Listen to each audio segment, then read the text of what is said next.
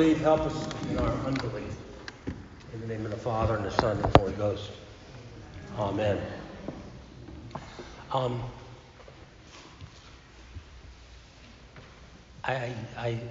The other day, I had two people contact me within 24 hours.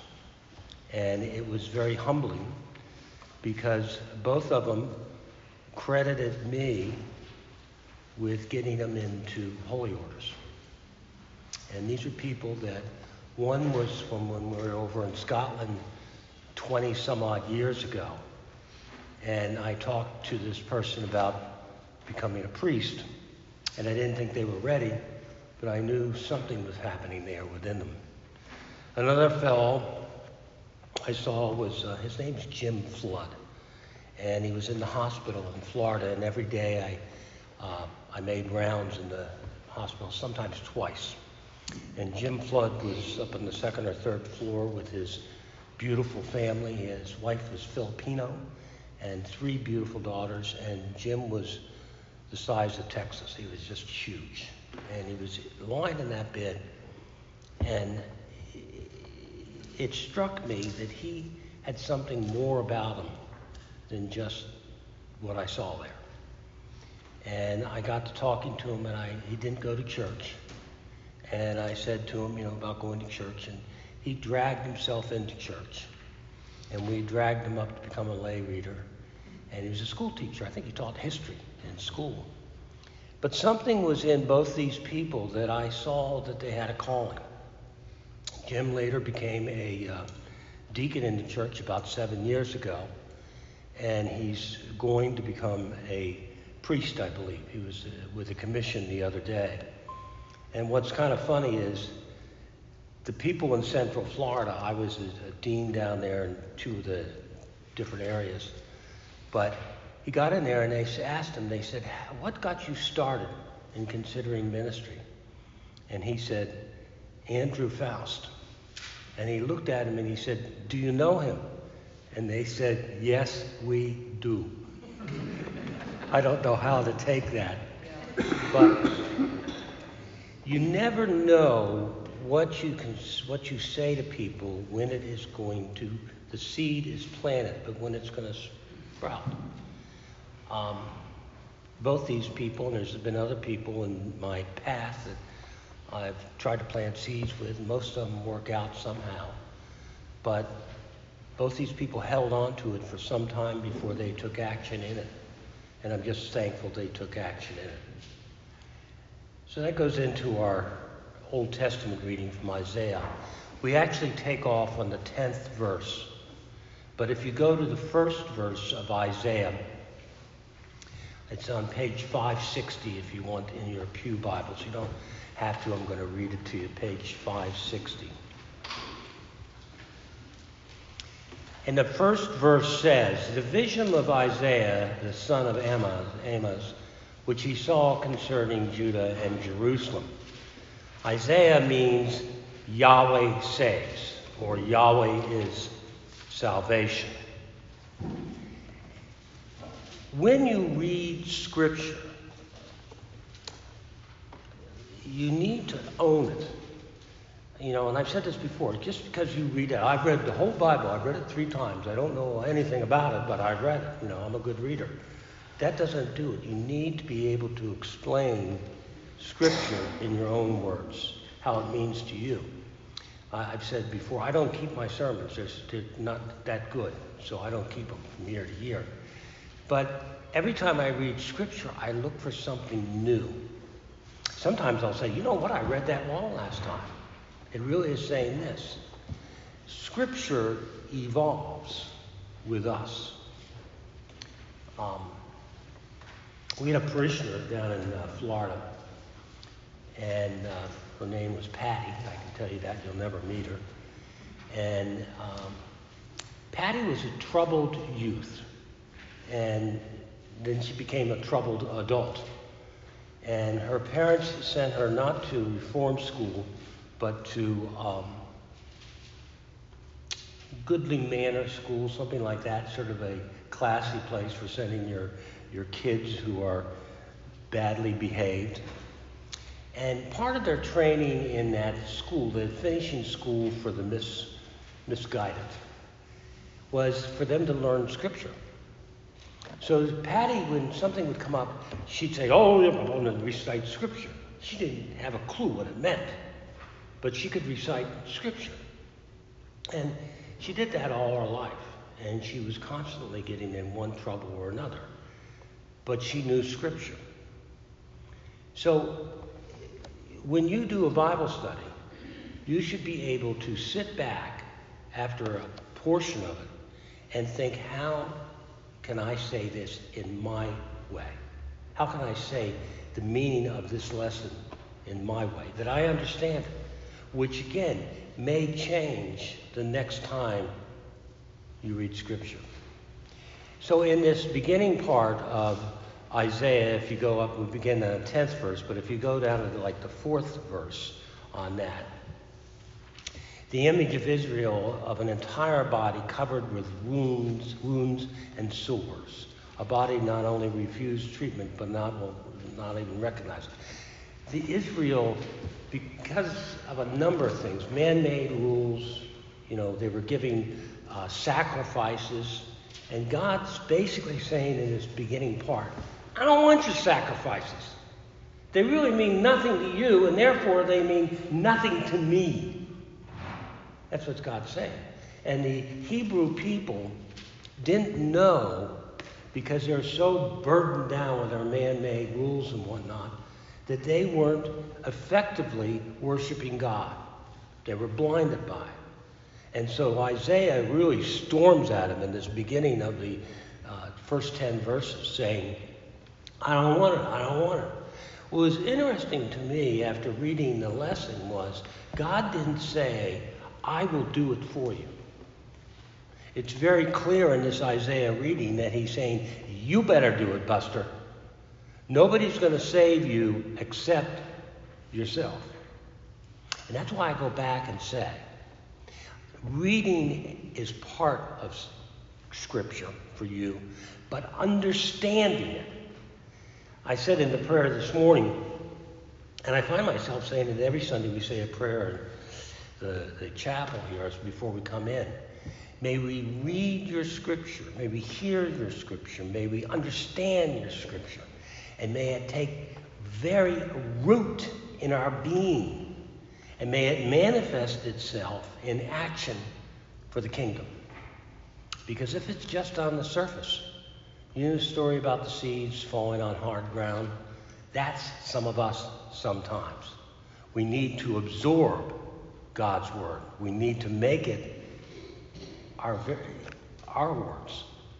We take God's words and firmly plant them within ourselves, and they become us. In the prayer of consecration, that he may dwell in us and we in him. That's the calling to understand Scripture. God will not forgive the person who worships or does things and doesn't understand him, who doesn't truly repent. But Psalm 50 verse 19 says, God will forgive a broken and contrite heart. So something to reflect on this afternoon when you're sitting in front of your nice warm fireplace, if you are. I plan to be. Is, do you have a broken and contrite heart? Have you ever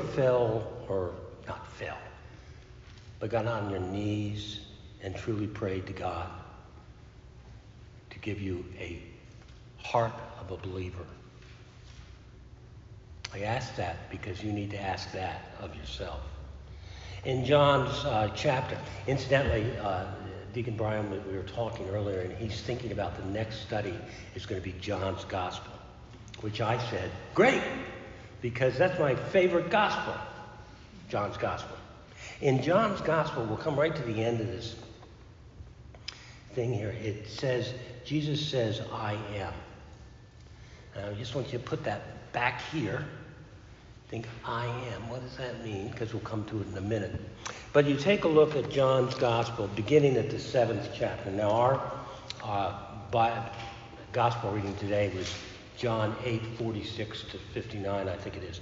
But to fully understand that, you have to understand, in my opinion, where Jesus was and who was looking to kill him. Because these words of our Gospel lesson, they sort of like are the final blow before Jesus, and it's in the last verse there. But beginning at the 7th chapter, which is on in your pew Bibles, is on page 892. Brenda says I need to wait for a minute for some of you to find it. Tick tock. Okay, enough. Jesus at the Feast of the Booths, or the Feast of the Tabernacle.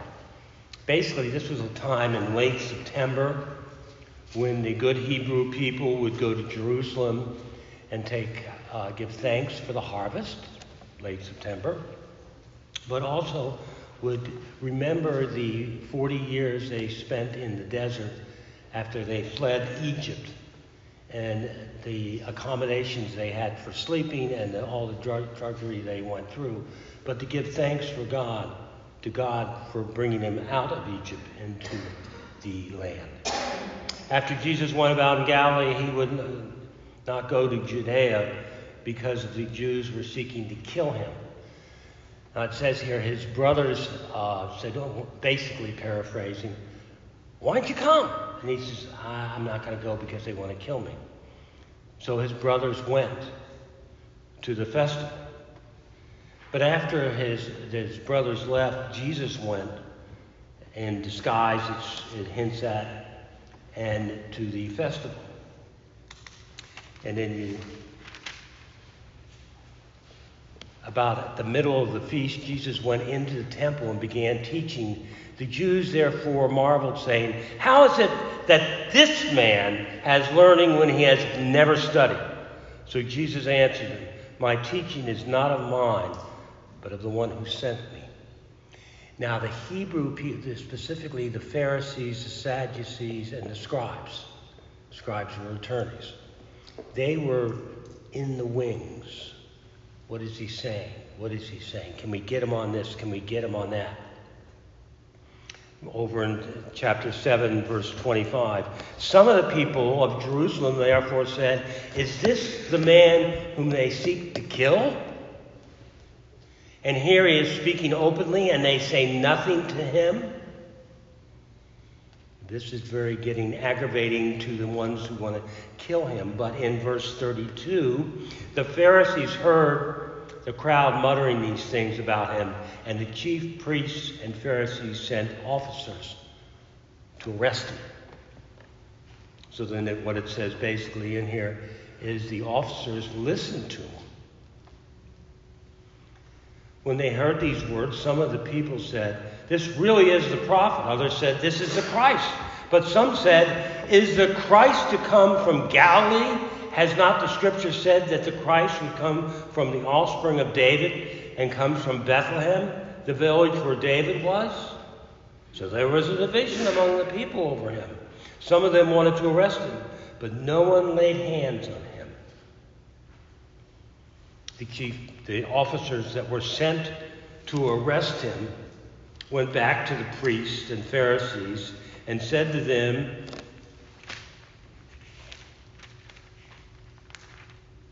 "No one ever spoke like this." The Pharisees answered them, "Have you also been deceived? We sent you to arrest him, and you listened to him, and now you believe him." They were very, very angry. You can put yourself in their place. This upstart, this Jesus, with no education, is coming amongst them and saying, "I am the one." And the Pharisees can't even listen to him because they have a vested interest in him not being the one. But you take the officers who are of the people, if you will, they're not burdened with all these silly man-made rules. They heard. And to a certain extent, we're led to believe They believed. And in chapter 8,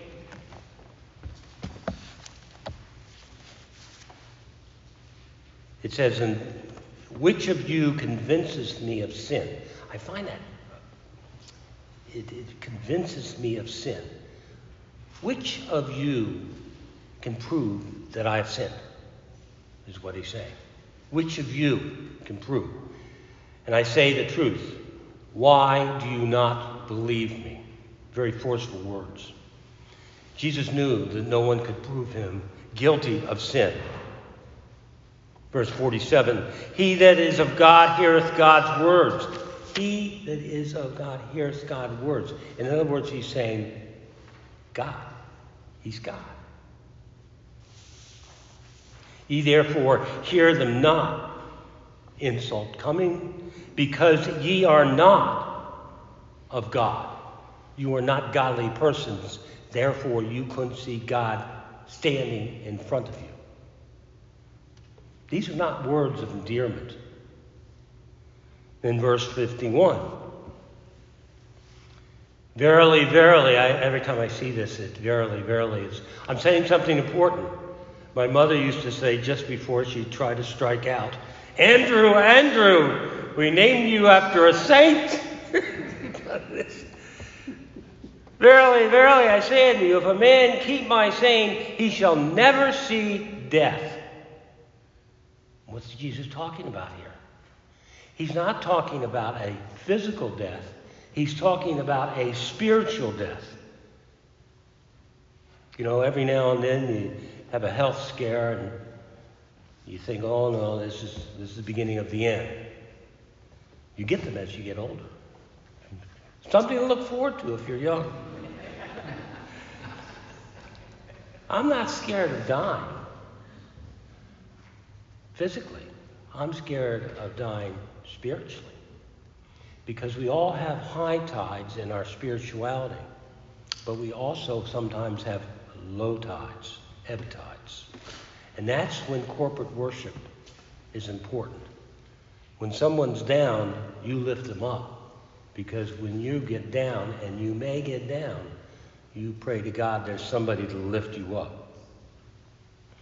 "Then said the Jews unto him, Now we know that the devil has a devil. Abraham is dead, and the prophets, and thou sayest, if a man keep my saying, he shall never taste of death." They were absolutely very angry. "Art thou greater than our father Abraham, which is dead, and the prophets are dead?" They were expecting to hear no. Jesus answered, "If I honor myself, my honor is nothing. It is my Father that honoreth me, of whom you say, that is your God." Insult coming. "Yet ye have not known him, but I know him. And if I should say I know him not, I shall be a liar." Insult coming. "Like unto you." He doesn't pull any punches. Right to their face. "You're a liar. But I know him, and I keep his sayings." This is when he really steps into it a bit. "Your father Abraham rejoiced to see my day, and he saw it and was glad." He's not talking about a specific day here. He's talking about all that was involved in the incarnation. Abraham could see the beginning to the end. Then said the Jews unto him, "Thou art not yet 50 years old, and hast seen Abraham?" You can imagine the anger they had inside them, because they were not open up to hearing him. Their ears were closed. Their hearts were closed. Their minds were closed. Jesus said unto them, "Verily, verily, I say unto you, before Abraham was I am." Now, a good Hebrew would know exactly what he was saying. If you turn in your pew Bibles to Exodus 3:14, I think it's on page 46 in the front of the Bible. This big Bible I've got up here is just fantastic. I can read it from this far away. So Exodus 3:14. If you remember the story, I mentioned it a couple weeks ago. God comes and says to Moses, I want you to do this. Moses repeatedly goes in one form or another, I don't want to. And then then Moses said to God, if I come to the people, and I'm going to give them a message. If I come to the people of Israel and say to them, the God of your fathers has sent me, and they ask me, what's his name? What shall I say to them? 14th verse. God said to Moses, I am who I am. God. So when Jesus says, I am, in their faces, he's saying, I am God. And there must have been their teeth going back and forth like this, very, very angry. Then in the last verse, it says, they took up stones to cast him. But Jesus hid himself and went out of the temple, going through the midst of them, and so passed by.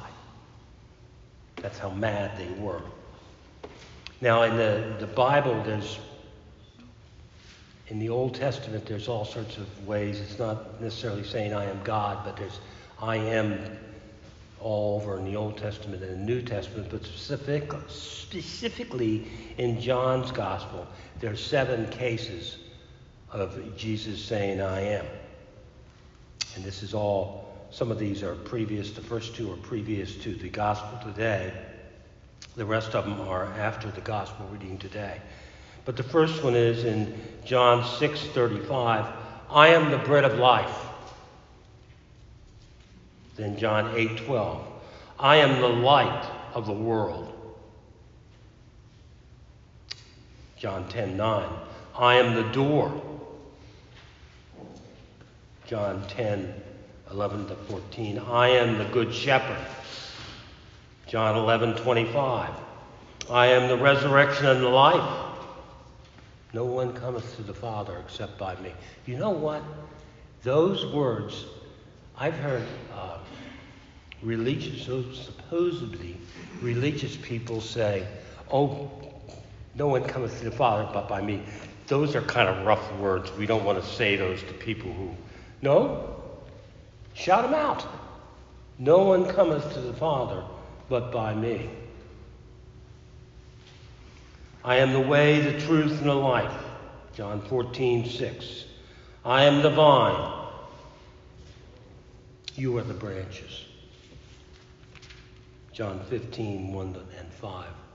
So if Jesus is the vine, that is the stock of the tree, we are the branches.